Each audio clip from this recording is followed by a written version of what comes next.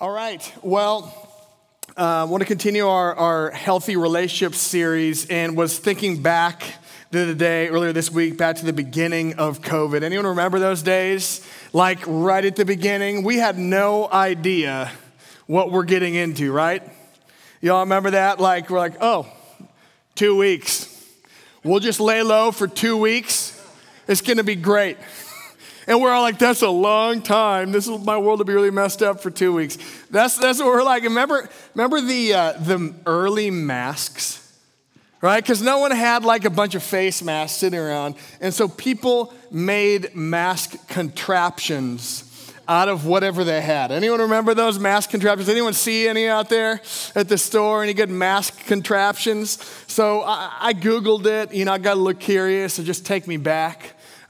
Take me back to the beginning of COVID days. Not that I want that, but just take me back to those masks. And the secret to finding a few good ones, by the way, was putting Walmart in the Google search when you're looking for mask fails. So anyways, here's a few masks that I enjoyed. The early days, he went the full garb, the full deal. So I don't know how effective that is. That's why we have Jeff Wong as an expert in that, so he could give us wisdom about that. But this guy chose that. Or how about this guy? I like that. I don't know what the bird theme is with both these, but I like the bird style, and with the you see the garlic hanging on that just to ward it off. How about this one? Just the classic bag, just the double layer, the bag.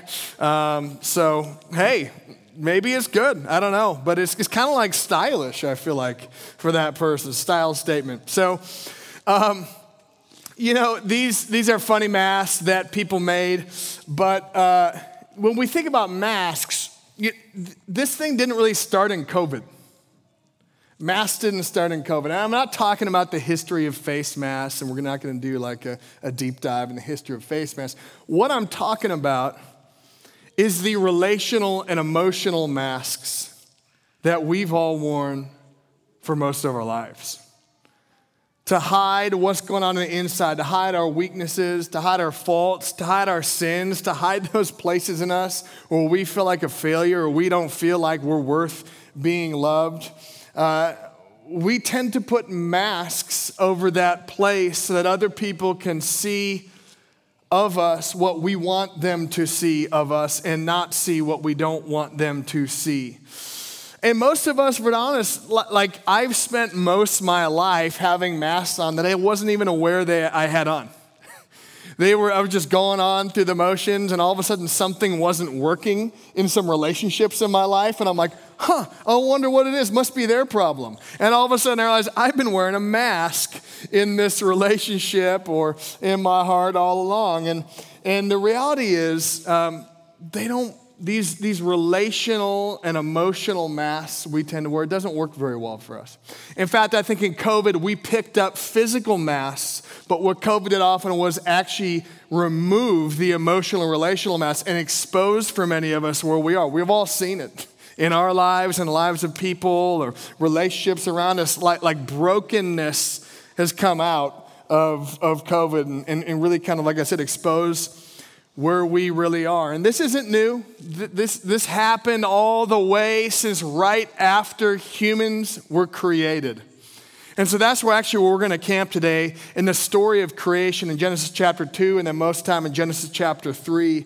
And today I want to talk about why is it that we hide behind these masks and how it's affecting us.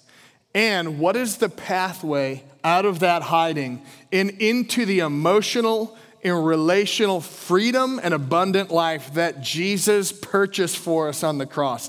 Anyone want to get a little more free? Anyone want more life in your marriage, in your friendships, in your relationships? I believe that's what Jesus wants us to have, although it's not a perfect road, because he died so that we may experience life and life more abundantly, John 10. So let's look at Genesis. We're going to start in chapter 2. As you turn there, this story of creation is central to not only the whole storyline of Scripture, but our understanding of world history and what's going on. It's like, I've often shared this analogy before, but when I watch shows or a movie with my wife, I often tend to miss the first few minutes. I'm getting food, I'm stocking up, for the time, and got to get loaded up with food, ready to go. And then what happens, because I missed the beginning, is I end up asking her questions for the rest of the time, and she gets frustrated, and then I end up spending the second half of the movie not knowing what actually happened, because she's tired of answering my questions, right? And so same thing with Scripture. The creation story in Genesis 1 through 3 actually sets up, in many ways, the rest of Scripture. And it's interesting, we know of Adam and Eve. The name Adam is actually not a proper name in Hebrew. That word actually literally means human. And same with Eve. That's not a proper Hebrew name. That word with the name Eve actually means life. And so you have human and you have life. And I love, as pastor and author John Mark Comer says in Genesis 2 and 3, this is the story of how human and life got to their present state. And so I want to look at Genesis chapter 2, verse 25. It says this, and the man and his wife were both naked and unashamed. They were both naked and not ashamed. Now I want to make a quick note, because that Hebrew word there with the word naked is a Hebrew word arum. And what arum means is this sense of vulnerability. In a positive light, it's coming as I am into a relationship, and that's good. Because when we're sitting with God, for example, in our place of vulnerability, coming as we are to God, that's where we can be loved. Not as we want to be, but that's where we can be loved as we actually are. And it's in our vulnerability, therefore, we're able to receive love, okay? So they were naked and unashamed. And we're going to go to the next verse, starting in chapter 3, which is where sin enters, or what we know as the fall. It says this, now the serpent was more crafty, it's actually the same word, arum, I'm going to come back to that, than any other beast of the field that the Lord God had made. He said to the woman, did God actually say, you shall not eat of any tree in the garden? And the woman said to the serpent, we may eat of the fruit of the trees of the garden, but God said, you shall not eat of the fruit of the tree that is in the midst of the garden, neither shall you touch it, lest you die. But the serpent said to the woman, you will not surely die, for God knows that when you eat of it, your eyes will be opened, and you'll be like God, knowing good and evil. So when the woman saw that the tree was good for food, and that was a delight to the eyes, and that the tree was to be desired to make one wise, she took its fruit and ate, and she also gave some to her husband who was with her, and he ate. Then the eyes of both were opened, and they knew that they were naked. Also the word arum. And they sewed fig leaves together and made themselves loincloths. And they heard the sound of the Lord God walking in the garden in the cool of the day. And the man and his wife hid themselves in the presence of God among the trees of the garden. But the Lord God called the man and said to him, where are you? And he said, I heard the sound of you in the garden. I was afraid because I was naked, arum, and I hid myself. He said, who told you that you were naked? Have you eaten of the tree of life, or the tree, not tree of life, have you eaten the tree which I commanded you not to eat? The man said, the woman who you gave me, she gave me the fruit, and I ate. Heard that before from a lot of people, right? Then the Lord God said to the woman, what is this you've done? And the woman said, the serpent deceived me, and I ate. All right. So notice the word arum is used actually in two different ways. In chapter 2, the word arum is this positive sense of vulnerability. In chapter 3, the concept in the word arum is used in a negative sense of feeling exposed and covering our shame or using craftiness. And so there's kind of two different uses of arum. One, we have a room of hiddenness, and one, we have a room of good vulnerability that sets us free. And so we have a choice as human beings what type of arum or nakedness we're going to choose. Adam chose the arum of hiddenness. The second Adam, Jesus, chose the arum of vulnerability. And so I want to start by looking at the first Adam and understanding why is it that we as human beings put on masks and hide.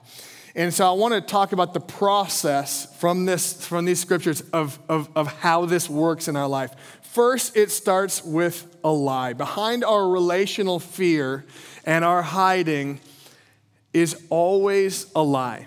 Now notice how the devil came in these first verses of chapter 3. He didn't come with a pitchfork, say, I'm going to get you, I'm the devil, right? He didn't whack him over the head, right? He came with something that was just a little bit off 100% truth.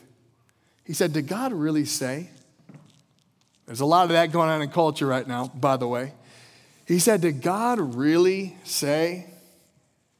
Like God speaks, I believe in God, but did he really say that specific thing? And then the serpent comes even more strongly. He says, you surely shall not die. The primary and really almost solely way that the enemy comes at us is through lies. He doesn't force you to do crazy things. He doesn't force you to be broken in your relationships. He lies to you. And then that lie taken on, believed, and lived out starts to create a cycle of hiddenness that leads to brokenness. At the core of our hiding, insecurity, and shame is a lie that we believe often first about God, but then about ourselves, that we're not enough. A lie that we're a failure, a lie that people will always leave us, a lie, right? Like how many of you relate to this one? If I fully trust my spouse, I'll be taken advantage of because that's what I saw with my parents. Or good things just don't really happen to me, so why try? Or my best days are behind me. I had some shots and I blew it and here I am. Or I can't do anything that'll make people upset with me. I just can't do that. Or if I feel something, then it must be true of me. Or if anyone actually knew me, they would reject me. Lies that we believe about ourselves. We've all got some, right? And what we believe, truth or lie, about ourselves affects the way that we relate to other people. Y'all ever put on a prescription that isn't the right prescription for you? Right? Like a really wacky prescription, right? Like the craziest one that's like the opposite of what you need. I've never seen anyone put on a prescription and run through a crowd of people successfully and not hit anyone, right? That's often how we live in our relationships. We believe a bunch of lies with the wrong prescription about life and ourselves, and so we end up running in and have a bunch of relational casualties. We all got that, right? And so what happens if we see ourselves through a messed up lens, then that changes the way we relate to God and others. What happened here?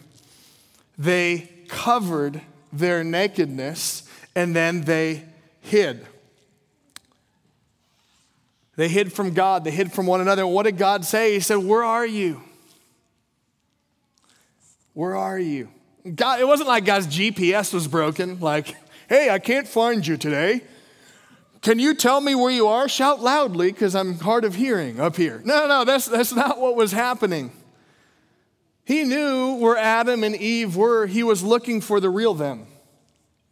He was looking for the authentic them, not the covered them, not the them they felt they needed to be with God. He was looking for the real them, the them that they were concealing, the them with blemishes, the them, right, like us, that we feel like, I'm not that smart, I'm worth rejecting, and I don't really deserve friends, and I'm not successful, I feel like I always fail, right? Like that them is what he's looking for, and that us is what he's looking for, but we don't want to be exposed in that way in our relationships, so in order to not be a recluse, we end up covering ourselves, right? In our relationships, covering our true selves to make ourselves presentable to make up for what we're lacking, right? And so what we do is we take things in our life. These chairs connect? Oh, I didn't know. This is a new insight for me right there. We take things in our life, right? And we take covers, right? Covers around us, right? and we start to cover the worst of us, and we learn new ways of living and relating, right? A need to be needed, a need. I'll always be helpful to you, right? I'll always be here for you, right? I'll never let you down. I'll never say anything hard to you or anything that'll upset you. Or I'll be the best husband, right? I'll never fail you, right? Or I'll be the best wife, or I'll be the best friend to you, or painting a picture of success, because in our core, like me, you're afraid of failing. You're afraid of being perceived as others as not being successful. And what happens, right, or a need to control, a need to appear that we have it all together. What happens, we take these covers into our relationships, right? So Julie, it's good to meet you, Julie. Hey, Johanna. Figure that out here. We take these covers into our relationships, and we live with a clouded version, right, of who we are in our relationships. I know for me, at my core, I'm afraid of failing. I'm afraid of people perceiving that I'm failing. And that thread, I didn't even realize had been woven into every area of my life.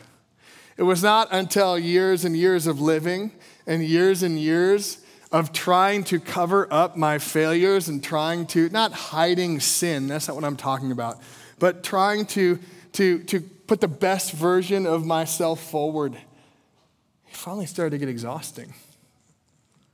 That thread wove into the way I related to people, even some of you. That thread wove into my marriage. That thread wove into the way I led. That thread is woven in to so many places, even the way I relate to God. All of us, we carry a place where we're broken, and we learn to cover that. I'll share more about my story here in a little bit. But how does this play out in our lives? It plays out in what happens after hiding is death. This is what God said would happen, right? Relational brokenness, right? Look at Genesis 3. What happens in verse 12 and 13? Right? They hide from God. The man, Adam, blames it on God and on the woman, and the woman blames on the serpent. So you got all kinds of relational dysfunction happening. Then what happens with their kids? Murder. You got all kinds of family dysfunction that starts to get passed down through the line. Now, I know y'all come from perfect families, right? Like I'm the only one, right, that came from an imperfect family, which led to my own personal dysfunction at times, right? No, like this church is for screwed up people, y'all. Right? And I'm sure there's some other churches with perfect people that you might fit in better, but like this church is for screwed up people like me. And you better believe I still see a counselor sometimes, and you better believe I'm still in process, because the reality is we've all gotten discipled by the world in screwed up ways. And Jesus wants to set us free, and I want abundant life in my relationships. I want abundant life in my marriage and my relationships with my kids. I want abundant life in my leadership. So I'm leaning in. I'm leaning into the pain, right? And so wherever we live from our false self in our relationships, we end up leaving a little bit of a wake behind us, or possibly a lot of wake behind us, right? At best, right, it is a wake of relational fragmentation. At worst, it's a wake of destruction and pain and carnage in our relationships behind us. You see, at our core, our deepest longing as human beings is to know I am loved as I am. I am accepted as I am. I have what it takes by God's grace as I am, not as trying to be the person next to me. For so often us men, our deepest cries, do I have what it takes? See, you can know here that God loves you, but live performing for it in all your relationships. You can know here that, that you are loved by a whole community of people, and if you even shared your stuff, you'd get loved, but then still not go there because there's often a separation between our head and our heart, and that separation is the places we hide. The only way out to end the separation between our head and our heart is to come out of hiding as we are, into our relationship first with God and into our relationship with others. We often talk in the church, the separation between our head and our heart. Let me make it simple. Come out of hiding. That's how you get free. Come as you are into a relationship with God, not as the church version of you or the perfect Christian version of you or the good put together Sunday version of you. Come as you are to church. Come as you are to God. That is called being vulnerable. And it's funny when it comes to vulnerability, the very thing we're afraid of the most is the very thing that'll set us free. Vulnerability. As one author said, vulnerability is actually the birthplace of love, of belonging, of joy, of courage, of empathy, and creativity. Because you see, without vulnerability, we're living in a shell of who we're made to be. But when we're vulnerable, as we actually are, our heart can start to feel. And out of that place, intimacy in a marriage or relationships, creativity, life, and I even believe the anointing of the Holy Spirit rests in that place. And honestly, that's hard because all of us have tried it and been hurt. In our families, we've tried it and our parents didn't care. Or we tried it in the church and someone just slapped a scripture on us and left.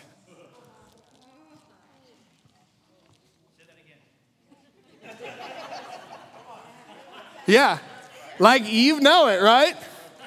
We've tried it with people and they gave us like the unemotionally engaging spiritual answer, fix yourself. Right? The good news is you don't need to live trapped in a tiring shell in your relationships, in your relationship with God. Because Jesus shows us the way and gives us the power to come out of hiding. And I know some of you, you're like, I ain't ready to get vulnerable today. And I want to say, it's okay to be where you are. We're just inviting you a step forward. And the one I know named Jesus, he's going to give you the grace to take one step at a time. You see, Jesus modeled vulnerability. You know, we have a God who became human. There ain't no other God out there like that. God became human. He was born as a baby. Through an imperfect human being, he submitted to imperfect parents. He had human limitations. He needed to sleep. He needed to eat and go to the bathroom, right? That's not in there, but he's a human being. He had emotions. You know, Jesus, our God, the manliest man who ever lived, was a stud. He worked with his hands, but he showed emotions. He wept. He was a hard worker. And he wept. He showed emotions. He showed vulnerability in his relationships. It was said of Jesus in Isaiah 43 or 42, verse 3, it described him as a bruised reed who would not break. The Israelites were believing for the warrior God who'd come, and then their prophecies, your Savior will be a bruised reed, just moving in the wind. Because he's vulnerable. He came as God and as a vulnerable human. And you see what he did in his vulnerability. He modeled the very thing that Adam failed to model for us. He modeled dependency on the Father God.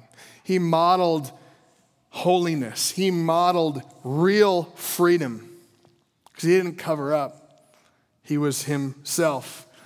You see, and the other thing he did, he broke the power of sin so we could come out of hiding. John 13:19, Jesus said on the cross, it is finished. That word in the Greek means paid in full. I don't know what you've done or has been done to you that keeps you in hiding, but whatever that is was fully paid for, paid in full. That thing, as Scripture says, is removed as far as the east and the west. And not only are you forgiven and clean, the Bible says you're a new creation. I love this 2 Corinthians chapter 5. It says, therefore, if anyone is in Christ, he is a new creation. The old has passed away, and behold, the new has come. That's good news. So I don't know about that thing you did last week, or that thing you did when you were 12, or that thing that was done to you that it breaks God's heart and mauled your identity and your sense of self-worth. But what you've done or what has been done to you is not who you are anymore. Because that thing you're most ashamed of, Jesus broke it away from your identity by giving you a new identity. If you have put your faith in Jesus, you're holy, you're pure, you're a son or daughter of the living God, you are the righteous and redeemed, you are a saint, you're a new creation. So God loves you. Not for how you perform for him or what you do for him or what kind of Christian you are. He loves you because he made you and then redeemed you and cleansed you. And the lie I believe we often believe in Christendom is that Christianity is for the ones who are strong. But it's quite the opposite. Paul said that Jesus said, in our weakness, his strength is perfected. Paul said, I boast in my weakness so that the power of Christ may rest on me. Christianity and following Jesus is for the weak, for the vulnerable. And so I want to invite us today. It's time to come out of hiding. You do not need to stay in the shell of a person. And that doesn't mean we're inviting you to clean up your life and get it together. That's not what I'm saying. I'm inviting you to be messed up with us today. And come as you are. And you see, I think when it comes to authenticity and vulnerability, there's a little confusion at times. I think there's two ditches. One ditch is this false appearance we talk about. That could be a worldly false appearance, like, hey, look at me, I'm so successful, whatever. Or it could be a religious false appearance, like masks that we wear, church masks, right? You got your worldly mask to relate to your people in the world and try and be cool there. And then you come to church and you put on your church mask, right? There's false appearance. The other ditch is pursuing our true self as our primary goal in all of life.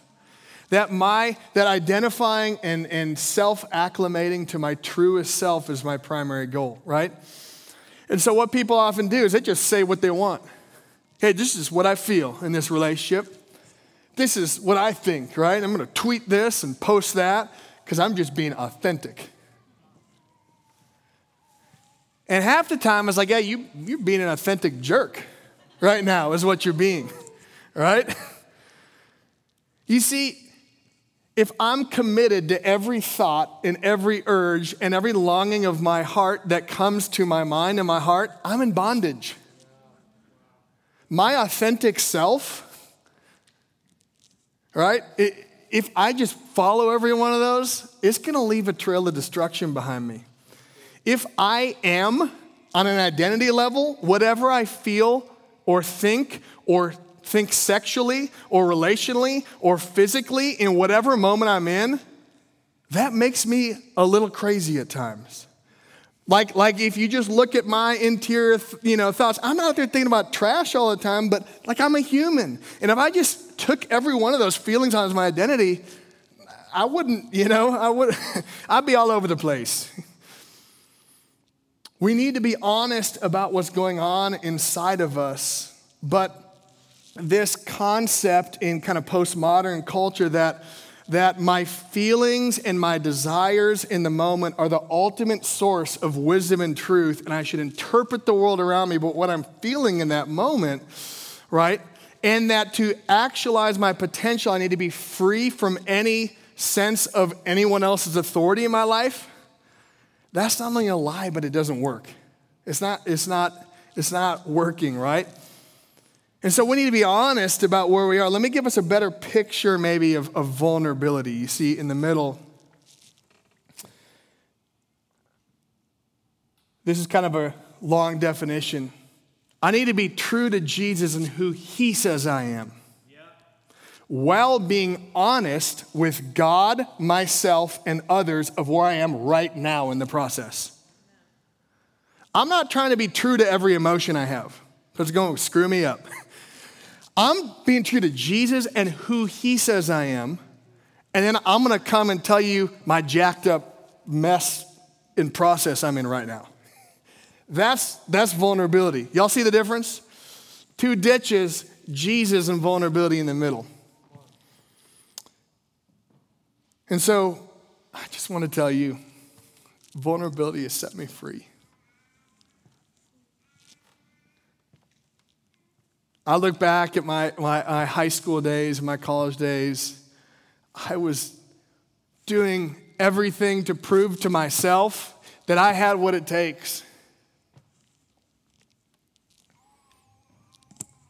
And so I came into marriage, and we lived for the first many years of marriage, and I just had this goal. I will be the best husband. I will be the Ephesians 5 husband. And I tried and tried and tried, but you see, the problem is I failed sometimes.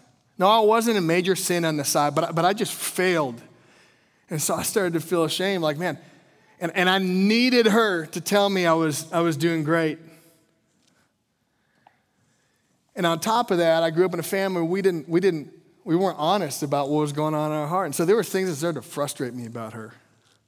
And I bottled up because I was being the good Ephesians 5 husband, right? I'm not going to tell you what I think about this thing. I'm just going to serve you. Well, come in a few years, and I didn't know we were doing that, right?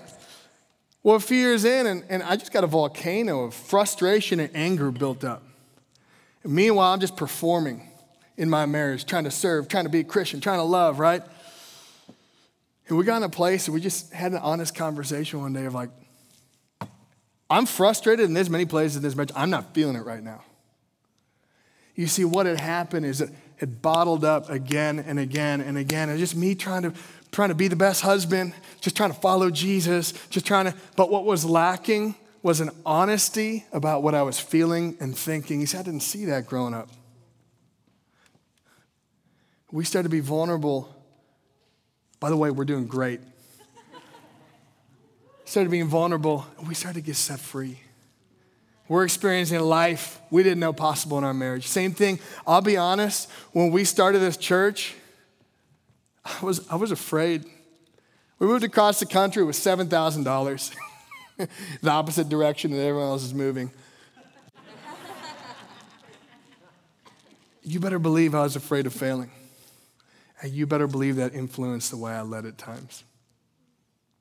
I don't stand here today having mastered this all. But what God had to do was really painfully show me that I'm not in control of this church. I'm not in control of what people think about me, that only He is. But I had no clue I was doing that. And the reality is, you and I, we're not even aware of the mask we wear for so long until we get into close relationship and some things start to not work for us. And the way out of vulnerability is not some clean little process. The way of freedom in our marriage and the way of freedom in my leadership of this church, it was like me having a bunch of awkward conversations of like, I feel like I suck. And let me just tell you, all my thoughts and feelings are all disordered and screwed up, and like my weird thoughts about life and marriage and the church and whatever, with a few trusted people. Guess what? That set me free. It set me free, and it's setting me free. Vulnerability is not just something we do the one time where we sin and we need to tell someone. Vulnerability is the way of Jesus. He lived it. He modeled it. It's not just what we do when we confess sin. It's just being who we are with God and others, and that is the place where you get loved. There's a few ways we cultivate that really quickly. One is identify your feelings and needs. I'm just going to buzz through here for time's sake. Identify your feelings and needs. If I can put that little chart up there. You see, I lived my life so often looking at what other people should be doing differently and then trying to perform for them. And all the meanwhile, I felt like two emotions. I was like happy or mad, right? I think most men maybe relate to me. I was happy or sad or mad, maybe three. And under that iceberg tip was a whole lot of things I didn't even realize what was going on. I didn't know how to tap in with some of these emotions, right? Avoidant, right? Worried. I had no idea I was living in anxiety most of my life. Probably like diagnosable level anxiety. Devastated, frustrated, irritated, right? Rejected, ignored. So identify what are you feeling in the moment. When you're just, go down the iceberg. What are you feeling? Not what did that person maybe should have done differently. Not what did that person say to you. Not what did that person do wrong or what did that political party. No. What are you feeling? Because God's after you and your heart. Secondly, honor your feelings and needs by valuing yourself just like God values you enough to do something about it. I'm not talking self-help. I'm saying love your neighbor as you love yourself kind of theology. You know what I'm saying? Honor your feelings and needs. Not do whatever you feel, but dig down and take time to deal with it. Share with the right people. Who is in your life that you can just come on any given day and unload with? And I just want to say, if we don't have that, that's a dangerous place to be in. And when you have that conversation, focus on you and your emotions, not on what other people should have done. And secondly, your vulnerability should match the level of relationship and or their trustworthiness. I think we often do faux vulnerability on social media. That ain't helping you or anyone else. We need to be vulnerable with the right people who can speak truth and offer empathy to our, which is the last thing, is in those relationships, not on social media, but where you are in those relationships. What happens when we're vulnerable is we need to be loved as we are. And that is the way you'll get healed. That is the way you'll be set free with God and others. So lastly, receive empathy and receive the truth. I need people around me who will both just empathize and know when to shut up and just be present with me, and who will also tell me, you're being an idiot in your marriage, and I love you, right? And like, let me remind you who you are. You're a child of God. You're loved. You have a calling on your life. You better believe there's times leading this church, I was like, I'm ready to quit. And my friend's like, you're called by God. The anointing's on you. Let me tell you all the times I've seen God move through your life. I needed that. And we need that. You need that in your life. Who in your life group, in your friendships, in your family? Who are those people? And married people, it shouldn't just be your spouse. Men, you need other men. Ladies, you need other ladies. Because a marriage can't handle everything, all of that, in one relationship. All right. Do you want to do that? Modeling, do we have time? So, okay, just come on up, Crystal.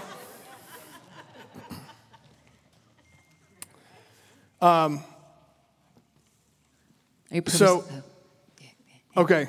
Isn't this great? He's doing such a good job. You're looking good too, babe. Hey, thanks, babe. Yeah. Hey.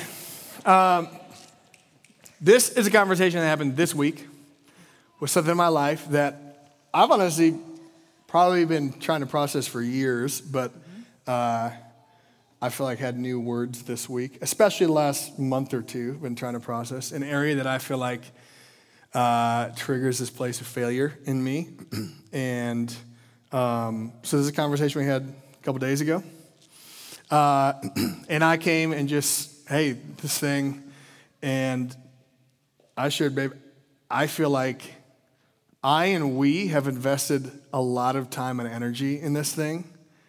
And I'm really frustrated in this area of life that after all this time and energy, it feels like other people, like life happened and it sucked and it just wasn't what I thought. And it doesn't feel right. And I look around at other people who invested similar things in this area of their life and it feels like it worked. And I'm frustrated and I'm mad that, it feels like I got gypped. Yeah, that sounds like, you sound like you're very disappointed. You thought life was going to be one way, and it's different than what it was. And that's super difficult. I can imagine that doesn't feel very good for you. Yeah, thank you. I feel validated. And what I did next in the conversation, because just me being mad at other people or circumstances is not vulnerability. That was the beginning of me sharing. It was good that I went there because I didn't even have words for that before. I feel like I got gypped. That's okay to say that. Then I said, and behind that, I think what I'm really feeling is it's like I'm failing in this area and I'm going to fail. And it's scary. And by the way, like I was a guy like squatted 450 pounds and drove a big truck in high school. And like, I'm not the sit around and talk about your emotions kind of guy, but this is the way of Jesus, right? So... You're doing great. Thank you. I honestly judge people that did this, so just for the record. So, I think behind that, like I feel like my life is wasting away in this area, and I feel like I'm going to fail. And I'm such like a mix of mad because I feel like wasting time and energy and just things not fair. But I think behind that, I'm afraid, and the fear of failure thing is propping back up in my life. Yeah, thanks for sharing. I can imagine that it feels really painful and sad to feel like you failed in something that matters so much to you. So I hear that. And I also want you to know that you're not a failure at all. And I really think this is just part of the journey that God has you on. And thank you for sharing that. I feel more connected to you now that you shared how you're feeling about those things. Thanks, babe. That's good. So that's not only what I do in my marriage, I do that in a few relationships with other men in my life. And that, my friends, is what we all need, an ability to go there. It took me time to get to those words in this area, by the way, so it may not be like a clean, pretty conversation like that. It might be like, help me figure out what's going on inside of me because I want to hit something, right? But we need to slowly drill down. So I know that this lands on us in different ways today. Some of us, we're exhausted of wearing a bunch of masks because some of us, we're not just wearing one mask. Like we're running around with a bunch of masks, we're in a bunch of relationships and and I just want to say, because I've lived it, that's tiring. I'm not saying like you're the worst sinner in the world and you're covering up like you murdered someone last night. I'm saying like just your fears and your like places that, who you really are. Man, if we don't have a place where we're fully ourselves, that's tiring. And God wants to invite some of you to take the mask down today. Not the actual mask, take the emotional mask down and get free. Some of us, this is a foreign concept because you grew up in a family or a culture that said vulnerability is weak and vulnerability is bad, and especially for some of us men. Like, I judged vulnerability for so many years of my life. And God wants to reform that in your mind that is good. And it's a way to freedom. And lastly, some of us, we've done this, and we've done this in the church, and we've been hurt. And I want to say I'm sorry. I'm especially sorry if that happened in this church. And I want to invite you, I'm not going to force you, but I want to invite you to slowly risk again. Because God wants to bring freedom. Are you willing to take a step of courage? Maybe not today, or maybe not the whole thing, but vulnerability is one of the most courageous things you'll ever do in your life. Chuck Swindoll said, if we want the advantages of love, then we must be willing to take the risks of love. and that requires vulnerability. But of course, we can refuse this path and trod one devoid of openness. And the toll on that road is extremely high. You see, vulnerability is costly, but not discovering vulnerability is way more costly. Lastly, who's in your life?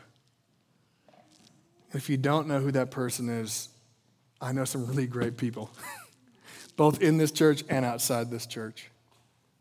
You don't have to walk this journey alone. So if the band can come up, I just want to take a second before we do any actual response.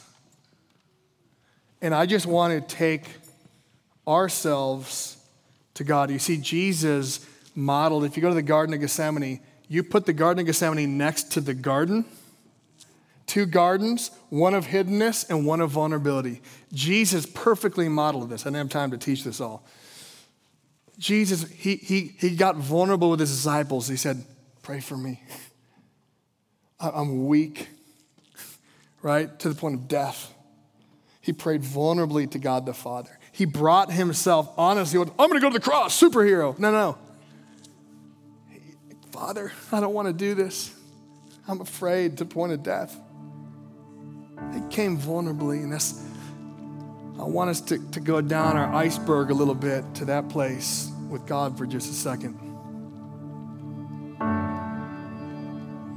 What is it you're afraid of? What is it that's stressing you out to the point of anxiety? What's going on below the surface there?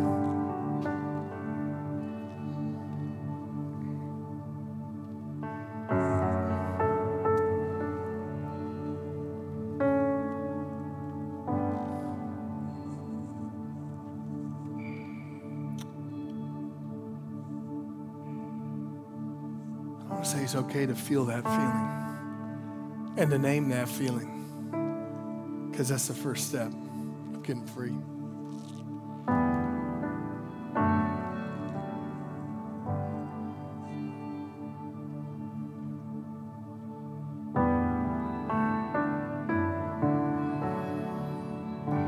Just bring this to God, not as you want to be, as you are.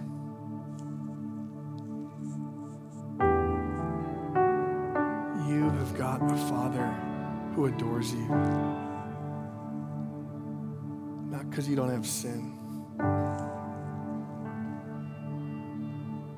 but because he made you and he saved you.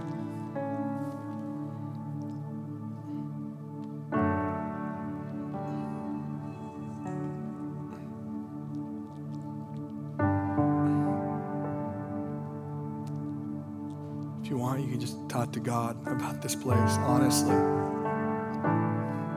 It's what Jesus did.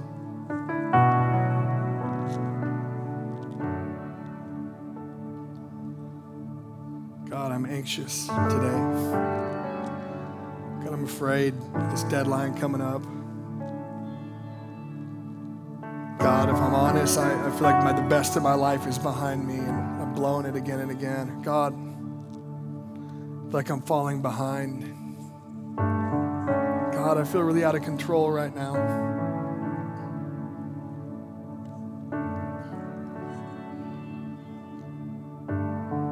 If I can have some of our leaders, trusted leaders, just be available for prayer on the sides. Some of us, we just need to sit in this place and talk with God, but some of us, we need to maybe talk to someone. Because there's something when we talk to someone that has Jesus in them, Jesus in the flesh, not fully Jesus, you know what I mean, but Jesus with skin on it. And we verbalize what's going on the inside of us. It breaks the power of shame that keeps us hidden. The Bible says, confess your sins one to another and you will be healed. It may not be a sin, it may be an emotion.